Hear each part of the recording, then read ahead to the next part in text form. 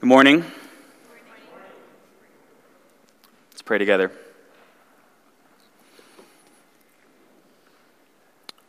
Father, we thank you for another week in which we, as your people, can open your word and study it together. Forgive us, Lord, for the times in the past in which we have approached your word presumptuously, taken your word for granted, treated it as unimportant. We pray that you would give us now a burning hunger and desire to know you better through your word. Please help us now as we turn our attention to this wonderful, glorious passage about your Son. Grant us eyes to see Christ as our only comfort in life and death. We ask this in his name. Amen. Well, please take out your copy of the Scriptures and turn to the Gospel of Luke. Luke chapter 7. We here at First Baptist have been making our way through the Gospel of Luke, learning about the person and work of our Lord Jesus Christ from this Gospel. And this morning we come to chapter 7, verses 11 through 17. Now, when we study the New Testament, like the Gospel of Luke, we should always be aware that we are reading something written by a first-century author to a first-century audience about first-century events. And that a lot has changed in the last 20 centuries that then separate us from the original context. And so sometimes when we're studying this Gospel, there's these historical and cultural gaps that we need to fill first in order to understand the significance of something that Luke wrote. Why is this a big deal? You remember the leper from chapter 5?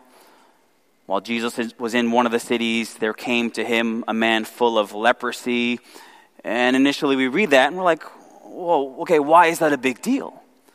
And that's because in the 20 centuries since Luke wrote that, much has changed with regards to the disease of leprosy. It's largely been eradicated. And so if we're going to understand that man's plight, if we're going to understand why it's so significant that Jesus healed him, and if we're going to understand why it's significant how Jesus healed him by touching him, we just need to do a little bit of homework first on the significance of leprosy back then, physically, socially, and spiritually. Or you remember that scene when Jesus is hanging out with the tax collectors, they're having this big feast at Levi's house. We say, okay, why is that a big deal? Well, in order for us to understand the significance of that meal and why the Pharisees got so mad, we need to do a little bit of homework first on the social implications of being a tax collector and even the cultural significance back then of sharing a meal together. I say all that to say, we come to a story this morning in which the main issue, death, a young man dies, a mother mourns over the death of her son, instantly, really without any background or homework, we get it. Or we get the significance. We get why this is a really big deal. I'm sure there's some cultural things with regards to death that we'll get to in a little bit. But at the end of the day, death is death. This isn't like a far-off first-century concept that we need to then translate into our 21st century American mindsets. Because if there's one thing that's remained constant throughout human history, even as culture has changed, and language has changed, and medicine and technology and society have all changed much, what hasn't changed is that the percentage of people who die is still 100%. Perhaps we live longer. Perhaps causes of death are different. But we still have to deal with our mortality and the mortality of our loved ones and the fear of death just like they did back then. 100% of the people in this room and 100% of the people that we know and love, we're all going to die if the Lord tarries. And it's just a matter of order, right? It's a matter of them going to your funeral or you going to their funeral. Unless Jesus goes to your funeral, then everything just gets crazy. Luke chapter 7, verses 11 through 17. Soon afterward, he went to a town called Nain, and his disciples and a great crowd went with him. As he drew near to the gate of the town, behold, a man who had died was being carried out, the only son of his mother, and she was a widow. And a considerable crowd from the town was with her. And when the Lord saw her, he had compassion on her and said to her, "Do not weep." Then he came up and touched the bier, and the bearer stood still. And he said, "Young man, I say to you, arise." And the dead man sat up and began to speak, and Jesus gave him to his mother. Fear seized them all, and they glorified God, saying, "A great prophet has arisen among us, and God has visited his people." And this report about him spread through the whole of Judea and all the surrounding country. So I have 5 points for you this morning, just to make it easier to follow along, and they all begin with the letter P. Point number 1 is the providence. Look at verse 11. Soon afterward, he went to a town called Nain, and his disciples and a great crowd went with him. Soon after what? Well, remember the previous narrative was about the healing of the centurion's servant. This delegation comes to Jesus from this centurion. His servant is really sick at the point of death, asking Jesus to help. And so Jesus begins to head towards the direction of the centurion. But before he can get there, the centurion sends another delegation, this time saying, "Lord, do not trouble yourself, for I am not worthy for you to come under my roof. Just say the word, and my servant will be healed." And Jesus marvels at this man's faith, and the servant is healed. Well, in that story, that's verses 1 through 10 of this chapter, that story takes place in the town of Capernaum. And soon afterward is then referring to soon after that miracle, right? Soon after the healing of the centurion's servant in Capernaum, Jesus went to a town called Nain. Now, Nain is about as obscure a town as you can find in the Bible. It's literally only mentioned here. You think about all the towns and the cities that are mentioned in like land allotments. You think about all the towns and the cities that people in the Old Testament were traveling through. But Nain is never once mentioned anywhere else. So that should kind of give you an idea of just how obscure of a small town this was. And here's the other thing about Nain. It isn't exactly like next door to Capernaum. It's a good 20 miles southwest from Capernaum, a full day's journey. I think sometimes as those who are removed not only from the geography, but also the very idea of walking far distances, right? Like I think we can easily miss the significance of things like this. Like my daily goal on my Fitbit, my daily goal is 7,500 steps. Right? The factory kind of default is 10,000, but I'm just a little bit more realistic. So I set it at 7,500, and when I get to 7,500, right, this thing buzzes like it's going to explode, and I am so satisfied. I'm so happy. I feel so accomplished and active and healthy. You know how far walking 7,500 steps will get you? It's a little over 3 miles. Right? That's about a sixth of the way from Capernaum to Nain.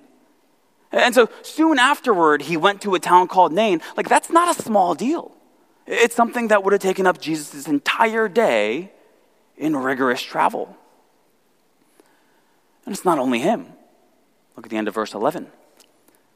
His disciples and a great crowd went with him.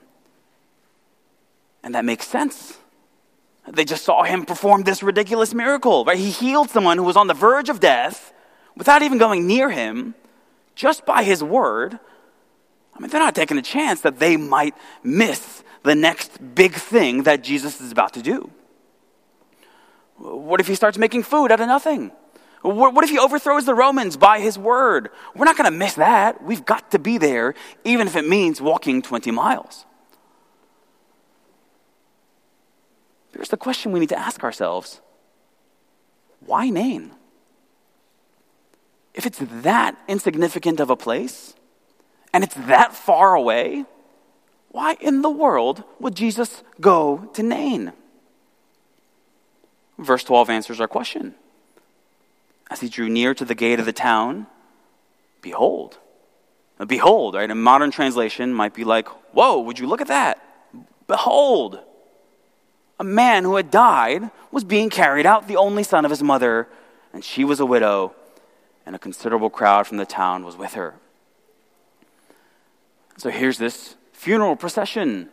They're carrying the body of this recently deceased man out of the town, because the Jews would always bury their dead outside of their towns.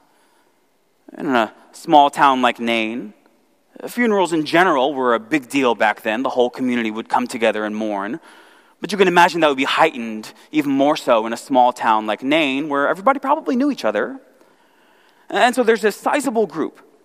Luke calls it a considerable crowd taking part in this funeral procession. So I just want you to picture this in your mind's eye. You've got Jesus and his great crowd. They're approaching the town of Nain after a long day of travel. And you've got this considerable crowd of mourners in this funeral procession. They're leaving the town of Nain. These two large groups just so happen to run into each other at this choke point at the town gate of Nain. And now there's this big logjam. Every single time that I'm driving and I get to the George Washington Bridge, there's inevitably traffic as you approach the bridge. I'm no transportation planning expert, but it's kind of inevitable, right? This can't be good. There's 40 different highways that all literally merge into 3 lanes on one bridge. Of course there's going to be traffic. Now that may be inevitable with the largest, busiest city on the East Coast. But remember, Nain is not New York City. This is a small town. This is as insignificant as can be. Nobody important ever goes there. Nothing biblically significant has ever happened there.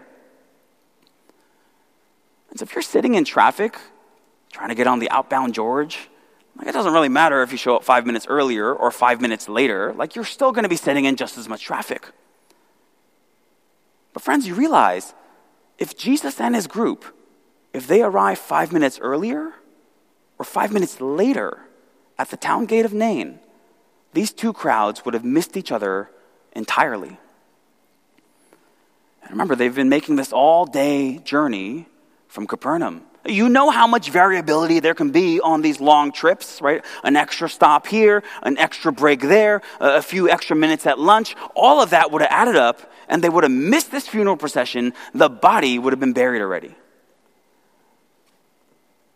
And so really, what are the odds that Jesus and his group are making this all-day journey from Capernaum, and simultaneously this man dies in Nain, and the funeral procession is taking him out of the city? What are the odds that these two unusually large groups would run into each other at this choke point of the gate of this small town? What are the odds? Well, the Bible clearly teaches that the answer to that question is 100%. See, the Bible teaches that God is sovereign, that he sovereignly rules over his creation, that he has ordained whatsoever shall come to pass in his creation. And that includes not just the big picture things like the earth spinning around the sun or the seasons or the weather, but that also includes all the small details of life, all the small details of your life. Your train being late, your oven not working this morning, who you ran into the street yesterday. And so what untrained eyes might see as coincidences or chance or perhaps luck, well, those with a proper understanding of God's sovereignty can see it as his providence, as his wise and perfect orchestration of all things according to his sovereign plan. And so it's by God's providence that Jesus and his group happened to run into this funeral procession. This is no accident. This is no happenstance. This meeting, this appointment was divinely ordained by God to happen at this town gate so that Jesus might do what he's about to do. Point number 1, providence. And surely each of us could come up with examples from our own life of God's providence at play. The ways in which a sovereign God orchestrated that old friend that I ran into at the grocery store yesterday. That sequence of events that seemingly had nothing to do with me. That missed flight, or that cancellation, or that weather delay that at the time seemed so random and rather inconvenient. How God uses those things to shape our lives in just massive ways. Maybe leading us to a new job opportunity. Maybe allowing us to meet our future spouse, or perhaps even directing us to hear the gospel for the very first time. In his sovereignty, according to his providence, our God is in the heavens and he does whatever he pleases. And here, it pleased him through this uncanny timing to bring this funeral procession into an unavoidable confrontation with Jesus. Point number 1, providence. That brings us to point number 2, the pity. From what we know about first century Jewish funerals, we know that in addition to the people from the village, right, this considerable crowd, there would have been these hired instrumentalists playing music. And get this, there would have been these professional mourners or wailers whose job it was to cry really loudly. And you kind of wonder, how do you get into such a line of work? But that's another question. This would have been a large crowd. This would have been a noisy crowd. This would have been an emotional crowd. But look at how Luke's focus, and therefore the reader's focus, and most importantly, Jesus' focus, is only on one person. The widow. Verse 12, a considerable crowd from the town was with her. Verse 13, when the Lord saw her, he had compassion on her and said to her. And now look at how the deceased is described. The only son of his mother. We're not told anything about him, what he looked like, what his reputation was, what he did for a living. We're only told about his relationship to her. The focus is entirely on this widow as Luke draws us into her tragedy. She was a widow, which means, presumably, this is not the first time she's been at the head of this procession from the gates of Nain to the burial site. She's done this all before. But last time she at least had her boy next to her, walking with her. And now she's walking, no doubt to the same site, to bury that son next to his father. And so on the 2 worst days of her life, she's had to make the same walk, right? So all the wounds that perhaps have begun to heal from her husband's death are now being torn open once again. Because now her son, her only son, is gone too. It's really hard to compare kinds of grief. But by any account, right, this would have to be right at the top. Right? A parent burying their own child, your only child. And so in the Old Testament, God on multiple occasions uses that as an illustration for like the greatest grief imaginable. For example, Jeremiah 6:26, O daughter of my people, put on sackcloth, roll in ashes, make mourning as for an only son, most bitter lamentation. Now, compounding that natural emotional grief of losing someone as close to you as your only son is the fact that economically speaking, like socially speaking, her life as she knew it was over. She would be a widow with no children. And so she's got no meaningful way of supporting herself in that society. Her son, this young man, was her only hope of future support. He was going to provide for her and care for her in her old age, but now she's relegated to a life of poverty. And then compounding that double sadness, right? First of the personal loss, second of the economic destitution, will add to that the added sadness of knowing that the family line was done. That was a big deal in Israel back then. But no kids and no grandkids. The last one alive from her family was her. And after her, it was done. And so in essence, to use an Old Testament analogy, she's Naomi, but without Ruth. You remember what Naomi says?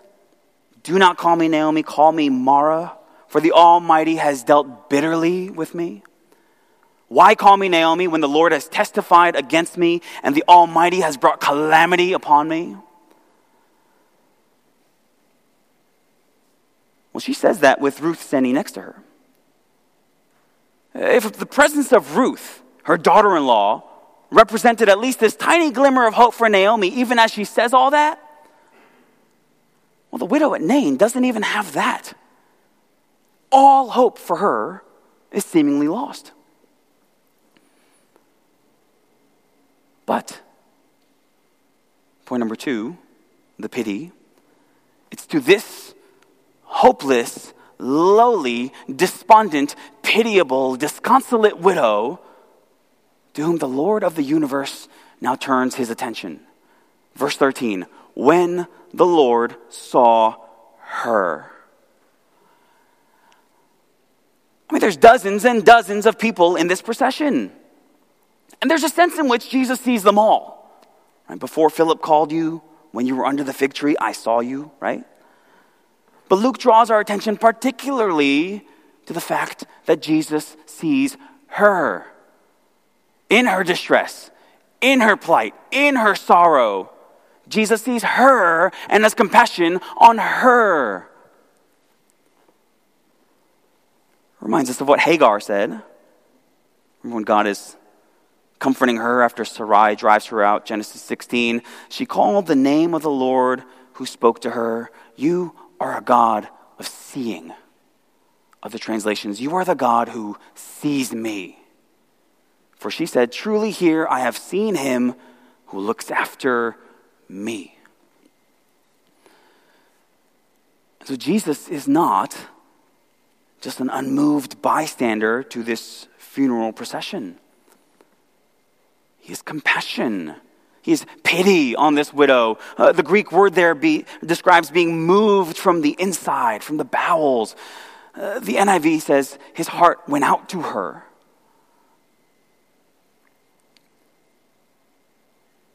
Brothers and sisters, I wonder if we think about this often enough. Especially as those who embrace Reformed theology. We see God as, rightly, as this powerful and sovereign king. But friends, let's not forget this glorious truth that our God is compassionate. And that he is merciful and gracious, slow to anger and abounding in steadfast love. That as a father shows compassion to his children, so the Lord shows compassion to those who fear him. And that the same God, this great God, invites us to cast all our anxieties on him precisely because he cares for us. That's got to have some impact on our prayer lives. But here, that pity, that compassion, it's directed towards this hopeless, lowly, despondent, pitiable widow. But friends, if you've been with us in this Gospel of Luke, that really should be no surprise, because it's exactly those kinds of people for whom Jesus came. You remember his mission statement back in chapter 4? The Spirit of the Lord is upon me because he has anointed me to proclaim good news to the poor. And nobody that we've met in this gospel epitomizes that term and all that it encompasses, the poor, better than this woman. And so it's to her that Jesus proclaims good news. And in this story, that good news first comes in the form of a bizarre command. Look at the end of verse 13. Do not weep. Do not weep. That's appropriate to say to the kids on your Little League team who are crying because they lost a baseball game. But at a funeral? I mean, just think back to the last funeral that you were at.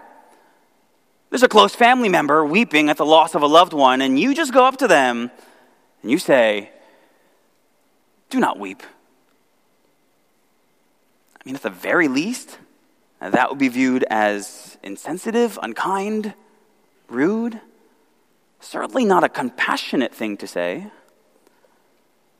Like, if there ever was an appropriate time to weep, it's at the sadness of death. Especially the death of a young man, the only son of a widow. I mean, they hired professional mourners for this thing. Of course you should weep. And even Jesus himself.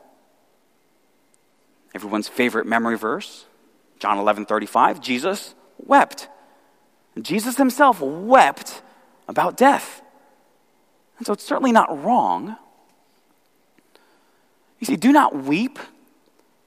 That might be one of the more inappropriate and uncompassionate things to say at a funeral, unless, of course, you can raise the dead. Which brings us to point number 3, the power. So picture procession coming out of the town of Nain. You've got the widow, the mother of the deceased at the front of the procession. And then behind her, you've got the pallbearers, and they're carrying the body on a bier. A bier. How was church today? It was good. The sermon was about beer. Now, beer is B-I-E-R, right? This is not like a coffin that would close. This is like a stretcher that you could hold at the four corners. The corpse would be on top of it, wrapped in a shroud. Beer. And then behind the bier would be the rest of the town. And so as this procession is making its way to the burial site, Jesus and his group, well, they approach the town gate. There the groups run into each other, right? That's point number 1, providence. And then Jesus sees the widow. He's moved in compassion. That's point number 2, pity. But you see, point number 1 and point number 2 by themselves doesn't really amount to much. Because sure, providence might bring them all together. But if Jesus can't do anything about it, well, then really it's just an inconvenience. It's just this traffic jam at this town gate that's now going to slow down the procession. And sure, Jesus might pity the lady. He might have great compassion on her. But if he can't do anything about it, well, he's just a good friend. Not to minimize the value of a good friend in a time of distress, but ultimately he's not able to do or change anything. So you see, it's point number 3, the power that changes everything. And Jesus expresses that power in this sequence of somewhat bizarre actions. Let me just picture yourself as one of the pallbearers, right? You're holding this bier. And here's this guy, he approaches, and you've probably never seen him in your life. And he tells the widow to stop crying. In the back of your mind, you're thinking, well, that's not very kind.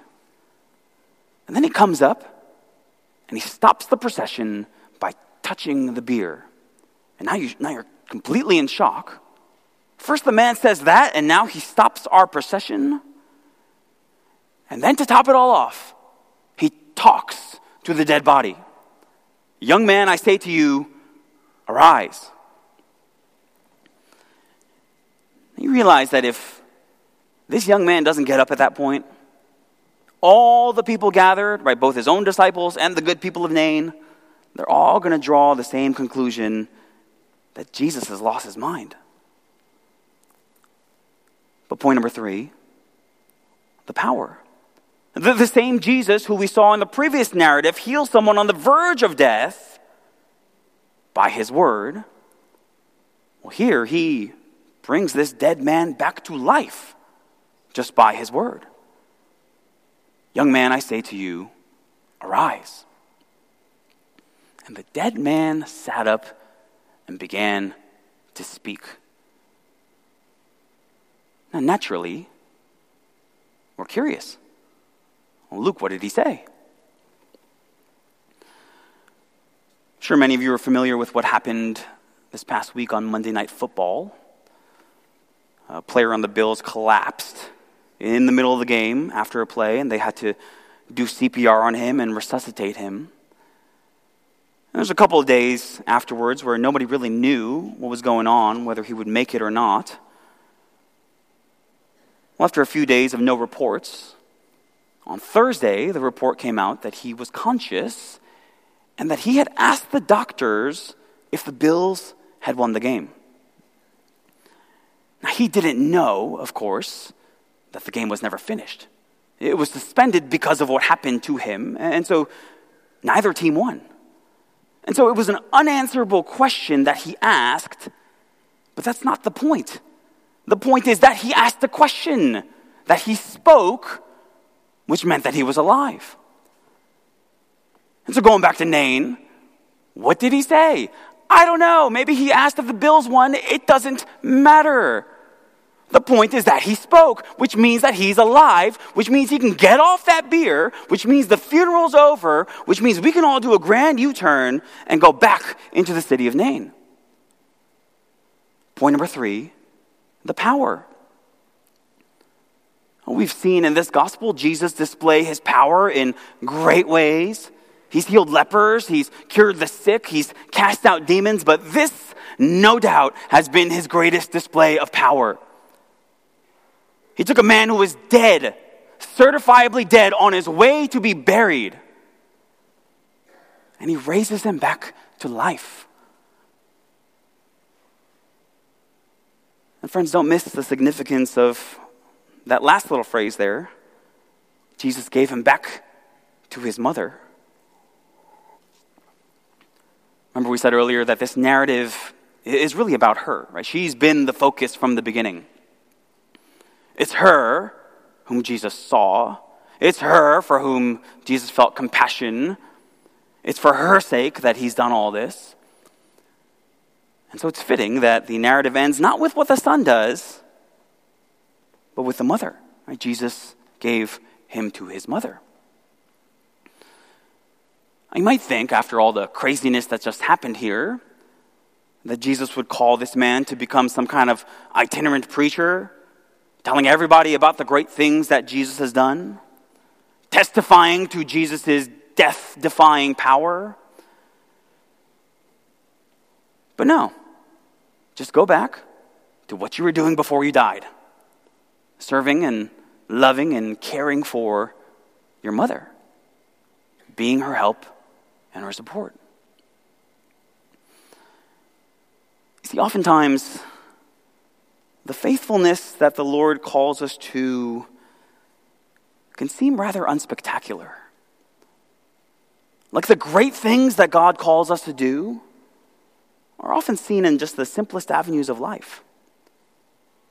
Just being a sacrificially loving spouse, or being a devoted father who takes time every day to read to his children, being a tireless mother who compassionately cares for one sick child after the other, or being a loving son, going back to Nain to care for your widowed mother. Jesus gave him to his mother. From the mother's perspective, she couldn't have asked for more. You've turned my mourning into dancing. And so she becomes this living, breathing illustration of the beatitude from the previous chapter. Blessed are you who weep now, for you shall laugh. Point number 3, the power. The providence, the pity, the power, that brings us to point number 4, which is the praise. Look at verses 16 and 17. Fear seized them all, and they glorified God, saying, a great prophet has arisen among us, and God has visited his people. And this report about him spread through the whole of Judea and all the surrounding country. Fear seized them all. Right? You love that. How else could you describe their reaction? This isn't just one of those things that you see and then you carry on with the rest of your life. This is something that you've literally never seen anything like this before. And so fear seizes them, and they glorify God. Let's look at the 2 praises that Luke records the crowd saying. We'll start with the second one. God has visited his people. And that's terminology that we see throughout the Old Testament, when God visibly demonstrates his favor to his people. And even in this very book, it's the language that Zechariah uses when John the Baptist, his son, is born, as the forerunner to the Messiah, kind of setting into motion all that's about to take place. Luke 1:68, blessed be the Lord God of Israel, for he has visited and redeemed his people. And now with Jesus having shown his power, even over death, bringing the dead back to life, the people acknowledge that indeed something special is going on. God has visited his people. But the other praise, a great prophet has arisen among us. If you're familiar with the Old Testament, which surely all the people present there on that day would have been, well, there's a story from the Old Testament that bears some striking resemblances to our story for today. And it's a story from 1 Kings 17 when Elijah raises the son of the widow at Zarephath. There's some striking similarities. Elijah meets that woman in the beginning of the chapter at a city gate. And this woman is a widow with an only son. The son dies. Elijah brings him back to life. And then here's the kicker. At the end of the story, 1 Kings 17:23, Elijah took the child and brought him down from the upper chamber into the house and delivered him to his mother. And so that's what the people are referring to here. A great prophet has arisen among us. They're saying he is just like Elijah. Now, undeniably, there are some strong similarities between these 2 stories. And I think Luke intentionally highlights these similarities. But when there's a lot of similarities, it's actually the differences that your eye should be drawn to. Like when I drink a Pepsi, because of how similar to Coke it tries to be, all I can think about is the differences, how this does not taste like Coke. The similarities serve to accentuate the differences. Well, in the same way, right? These 2 accounts, Elijah, Jesus, they're similar, but all the similarities make the differences all the more stark. And the main difference between the 2 stories is that Elijah, and you can read about this in 1 Kings 17 this afternoon, but Elijah, in order to raise the dead child, well, he first has to carry him upstairs, lays him on the bed, he cries out to the Lord, he stretches himself on the child 3 times, he prays again, and then finally, it says the Lord listened to the voice of Elijah, and that's when the boy revived. But Jesus, all he does is speak. Young man, I say to you, arise. And he does. Elijah had to do all this convoluted stuff and pray many times. But Jesus just speaks the word. And so yes, Elijah is a great prophet. Nobody is denying that. But Jesus is much more than another great prophet. Jesus is much more than a great teacher. Jesus is much more than a great miracle worker. Jesus is God incarnate. The crowds, though, they don't see that. They praise Jesus as this great prophet, but they fail to see him as the Son of God. And we're going to see that confusion carry on straight to the end of the gospel. But while the crowds may be confused, Luke doesn't want to leave his readers with any doubts. Like what we've just seen, Jesus brought this young man back to life just by his word. That's not the work of any great prophet. That's the work of the prophet, the Messiah, the Savior, God himself. Luke knows that, and Luke wants his readers to know that. And so did you notice what Luke calls Jesus in verse 13? And when the Lord saw her. We've spoken about that title a lot in recent weeks, right? Lord, Kurios. But this particular usage is significant because it's the first time that Luke, as the narrator, as the author, addresses Jesus as Lord. Other people have addressed him as Lord. But this is the first time that Luke, the author, draws his reader's attention to the sovereign lordship of God incarnate, Jesus Christ. This is none other than the Lord himself who is doing these things. Point number 4, the praise. The providence, the pity, the power, the praise, and that leads us to our fifth and final P, which is the picture.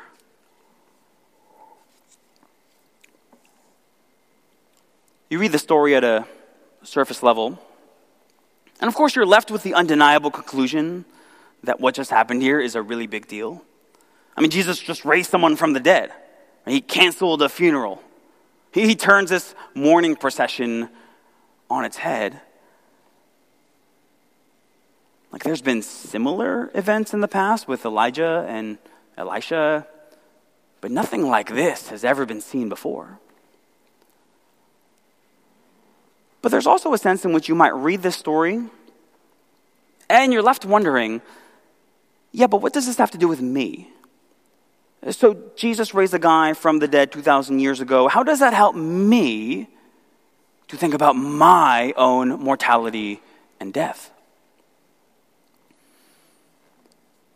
And that's where you need to see, point number 5, the picture. Because this narrative serves as a picture of the overarching storyline of the Bible. The Bible says that sin equals death. Right? That death, all death, is a result of sin. Not that every death is directly caused by a person's sinful act, but that as a result of living in this sin-cursed world, all of us will physically die. Living in a sin-cursed world is ultimately why this young man died. And living in a sin-cursed world is ultimately why you and I will die. But even worse than our physical death is the fact that by nature, we're all spiritually dead. We're separated from God. We're born with a sin nature, having descended from Adam and having inherited his sin. And we choose to sin each and every day. And because of all that sin that we've committed against the holy God, not only are we separated from him, but in addition to that, we deserve the just punishment for our sins, which is an eternity in hell. A third type of death, eternal death. And so to use Paul's language, we're dead even while we live. Even while we have life and breath in this life, physically, we're spiritually dead, right? On this funeral procession, so to speak, where we're marching helplessly towards our eternal deaths. And in that, we're hopeless and we're helpless. But then Jesus, in compassion, stops that procession. He sovereignly enters into our lives and he stops this inevitable march towards death. Young man, I say to you, arise. And just like that, everything changes. Even though we'll still physically die, well, where there was once spiritual death, now there is spiritual life. We've been reconciled to God. And where there was once eternal death awaiting us at the end, now there is this sure hope of eternal life. But how can that be? What about our sins? Well, that's where the wonderful news of the gospel comes in. Because this same Jesus, who so clearly demonstrated his power over death in this story, this same Jesus would, in love and compassion for sinners like us, he would subject himself to death. He would humble himself by becoming obedient to the point of death, even death on a cross. And on the cross, he took our sins, all of the sins of those who would ever believe in him, and he would suffer the wrath of God in our place so that we might be forgiven, so that all who trust in him might be made righteous and have eternal life. Right? He died in the place of sinners. But remember, this Jesus that we're dealing with here, he's got power over death itself. And so he doesn't stay dead after they take him off the cross. You're probably familiar with the scene after the resurrection. It's in John chapter 20. Mary Magdalene is at the tomb. She's weeping. She thinks Jesus is dead. And Jesus appears to her, and she supposes him to be the gardener. Remember what he says to her? "Woman, why are you weeping? Do not weep." Right? Because just like the widow at Nain, the cause of your weeping has been taken away. The widow at Nain, she just got the preview. She just got the picture. She got her son back for a while, but he would die again. Mary Magdalene had the reality, or the first fruits of eternal resurrection, her own resurrection being guaranteed in the indestructible life of the one who was standing before her. And so when Jesus rose again, he changes the game forever. So it's not just that he has power over death, something that he demonstrates in Nain. It's that he declares victory over death. And he guarantees that all who believe in him, all who are in him, are going to share in that victory. I'm the resurrection and the life. Whoever believes in me, though he die, yet shall he live. And everyone who lives and believes in me shall never die. So what does that practically mean for us? It means that what was once the scariest and most fearful of thoughts, our death, our mortality, now is something that the believer can, in genuine hope, look forward to. Because Jesus has not only power over death, but he has declared victory over death. And we in Christ share in that victory. And the death of loved ones in Christ. Yes, that is still a source of grief, right? Death is unnatural. Death is a product of this sin-cursed world. It's not how things ought to be. But we also don't grieve as those with no hope, because we look forward to being with them again in a place where death shall be no more. A place secured for us by the one who has not only the power, but has proclaimed victory over death. Heidelberg Catechism, question number 1. What is your only comfort in life and death? That I am not my own, but belong with body and soul, both in life and in death, to my faithful Savior, Jesus Christ. Amen. Father, we thank you for the victory that Christ has proclaimed on our behalf over death. We thank you for the hope that we who are in Christ can have, that even in death, we will reign with him. Father, we pray for those in this room who have not yet come to salvation. Pray that indeed today would be the day in which they would place their faith and their trust in the one who has risen again. We ask this in Jesus' name. Amen.